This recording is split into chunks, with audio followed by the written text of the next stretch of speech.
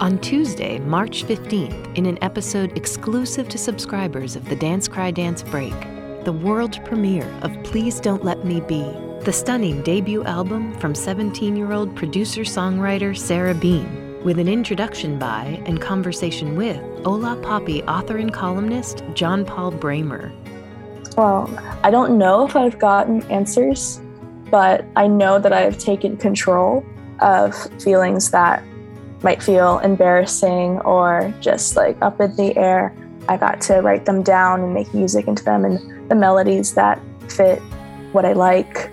So I've gotten to take control of those yucky feelings, and it's been really great. I really love this album. I'm really excited for it to come out.